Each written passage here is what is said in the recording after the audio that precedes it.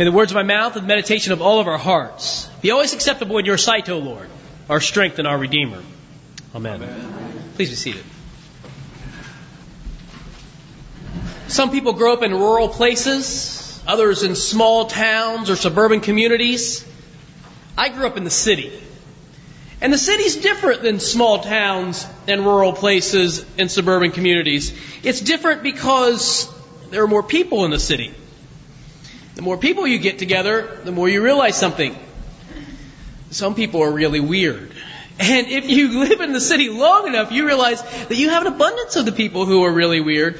Some people call them more interesting. You know, there's a greater diversity in the number of people. And that's true. There is greater diversity. And yes, I think weird is interesting. So I don't mean it pejoratively, but just descriptively. You know, that there are people that are different. And different is good. When I worked at the grocery store, and I was 16, I worked at this grocery store, met my wife there. It was a great place to work. And here I am in this neighborhood grocery store, and this guy walks through my line, and he says to me one day, "My name is Jesus Christ." And I said, "Oh, it's nice to meet you. What do you say to that? Is it a strange thing to say?" And another time he came through, and he told me his name was Satan. So I think he had this little identity issue going on in his mind. But he was always somebody different. I met a woman in the city. One time her name was, I'm not kidding you, Happy Easter. If your surname was Easter, why would you name your child Happy? But sure enough, her mother did. And she was a very nice person.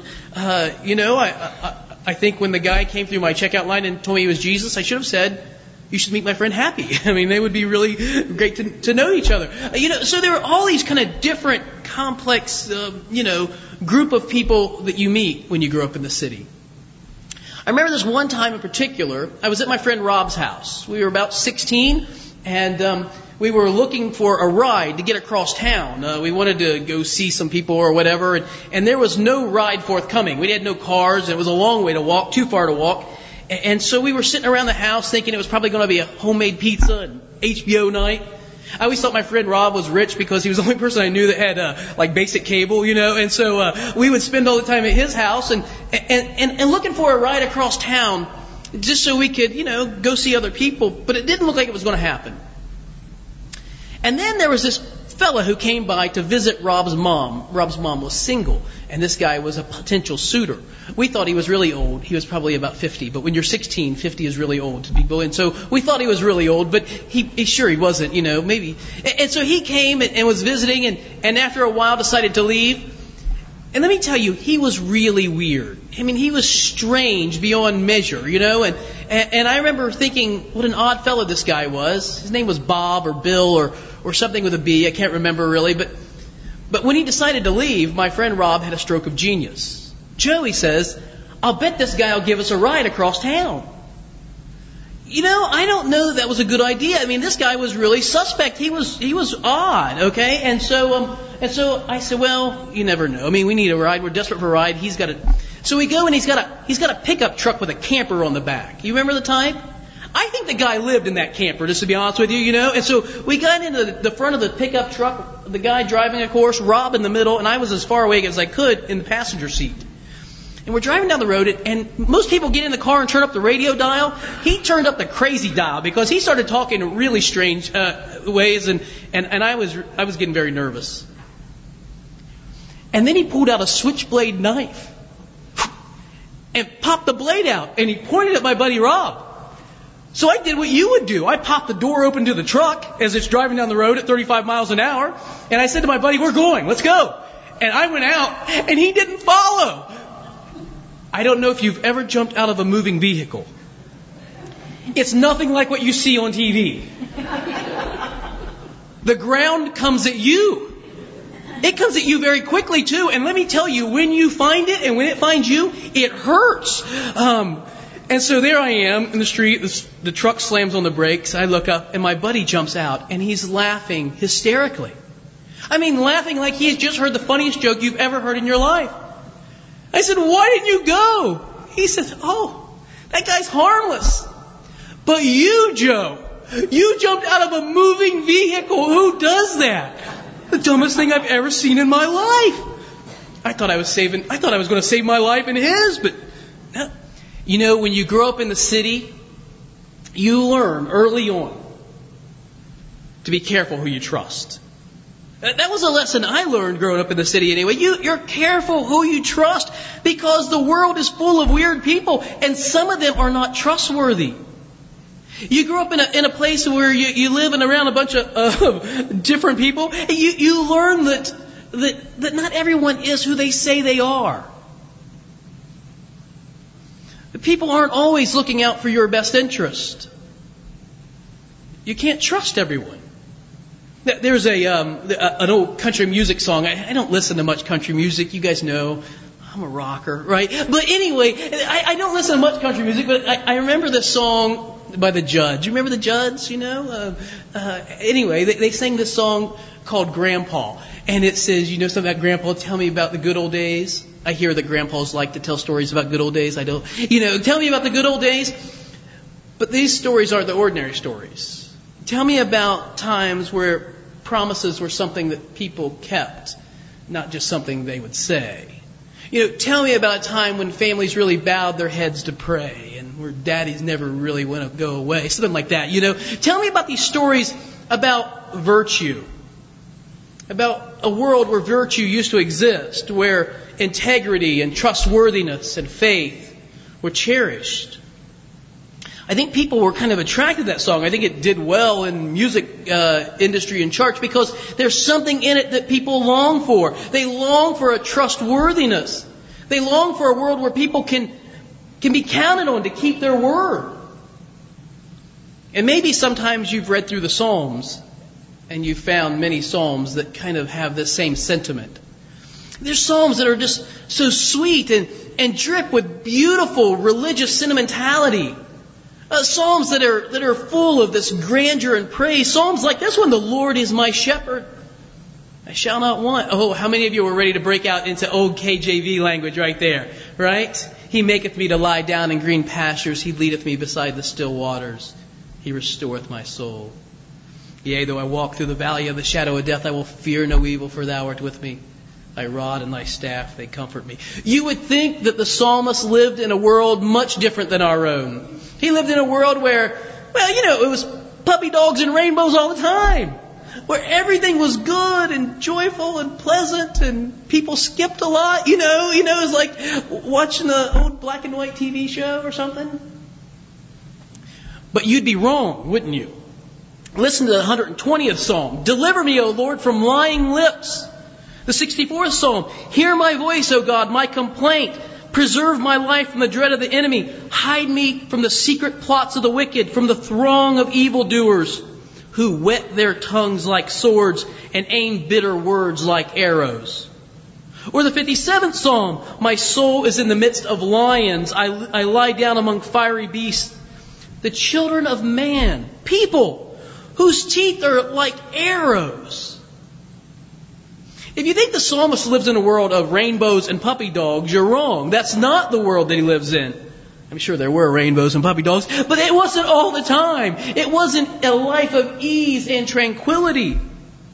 He lived in the same kind of world that you and I live in. A world where people are people.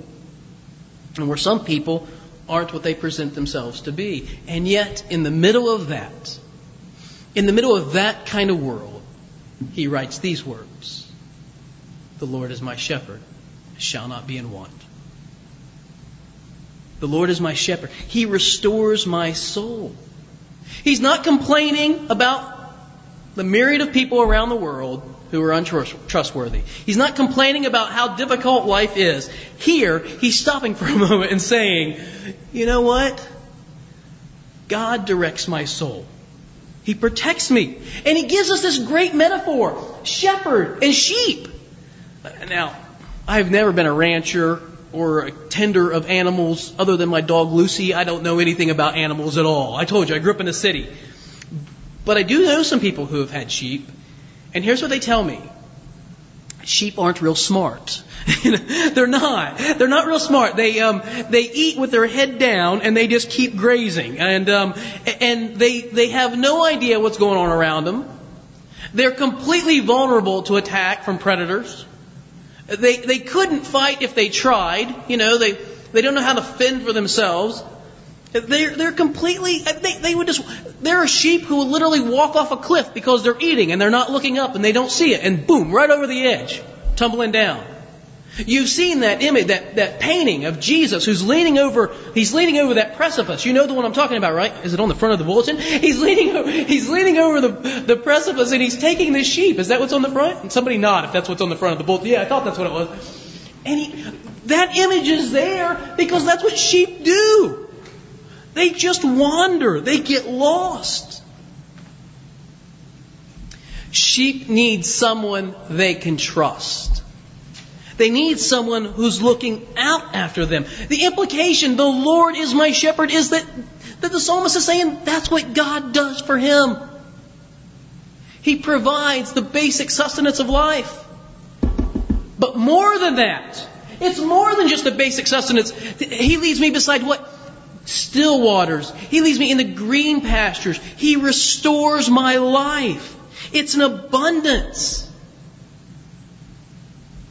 And yes, there are times when following the Lord seems foolhardy. You know, a sheep with its head down all of a sudden looks up and it's in a deep, dark valley. Oh my word, how did we get here? You know, I can just imagine from a sheep's point of view, I don't know how sheep think, but I think it probably goes like this. Is he paying attention up there? Does he not know that we're in this deep... How did we get here? You know, how did we get into this valley? There are wolves up on top. There are shadows up ahead. It looks like death. Is anybody leading this pack? I mean, who's in charge here? He leads me through the valley of the shadow of death, not just into it. The good shepherd doesn't lead the sheep into the valley, he leads the sheep through the valley. Because the shepherd knows that sometimes to get from one grazing pasture to another, it means going through the dark valley. It means going through a difficult period. But God, in His providential care, listen to this, the Lord leads me in paths of righteousness. Here's where the King James misses. That sounds like a moral issue, like God leads me into good living, and He does. Don't misunderstand that. But the translation in the bulletin this morning is better. He leads me in the right paths. I imagine a sheep in the middle of a valley says, "There's got to be a better way." You know, we didn't really have to go here, did we? Yes, we did. We did have to go this way. We did have to go through this difficult time. We did have to go through here to get where we're going. And that's where the second part comes from. Your rod and your staff, they comfort me. It sounds like he has two different things in his hand, right? A rod in his left hand and a staff in his right. No, it's what's called a synonymous parallelism in Hebrew poetry. It's saying the same thing. It's like my sins and my transgressions. It's like saying the heavens are telling the glory of God, and the firmament proclaims His handiwork. This is two ways of saying the same thing. Why does the psalmist feel safe in the midst of the valley of the shadow of death? Because the shepherd has a staff in his hand. And the sheep know that because the shepherd carries his staff, if a predator comes, he is going to defend them at the peril of his own life. Read David, how he says, "What did I do when the lion and the bear attacked the sheep? I went after them." Why? Because that's what a shepherd has to do. The shepherd is the one who protects the sheep. You're a shepherd. You have no gun, you have no arrow, you have no spear. You have a staff. And you use it to defend the sheep. Now hear the words of the Lord Jesus afresh this morning. I am the good shepherd. I lay down my life for the sheep. I don't mean to belittle anyone's intelligence this morning. Y'all are some of the smartest people I've ever been in contact with. Spiritually speaking, though, we are all like sheep. We're not very smart. We put our heads down, we munch on the grass that's in front of us, and we wander all over the place. We need someone to look after us. We would walk over a cliff because we're not paying attention. And that's what Jesus promises for us. He promises us that even though we're ill-equipped, even though we're vulnerable, even though we're not so smart, that He'll watch out for us. That He protects us. That He is the shepherd who comes after us. And that He leads us through the valley, not just into it. He's going to take us all the way to the other side. I don't know what your experiences are. I don't know where you grew up and how the kind of image of people around you. But you've lived long enough to know that not everyone is who they say they are. There are people in this world who will chew you up and spit you out. That you are to them a commodity, something to be used to advance their own life and career. The Lord Jesus says you are not that to Him. He values you because of you. He loves you just like you are because you are His creation. That He loves you just because you are you. And I think that's very good news. Don't you? Amen.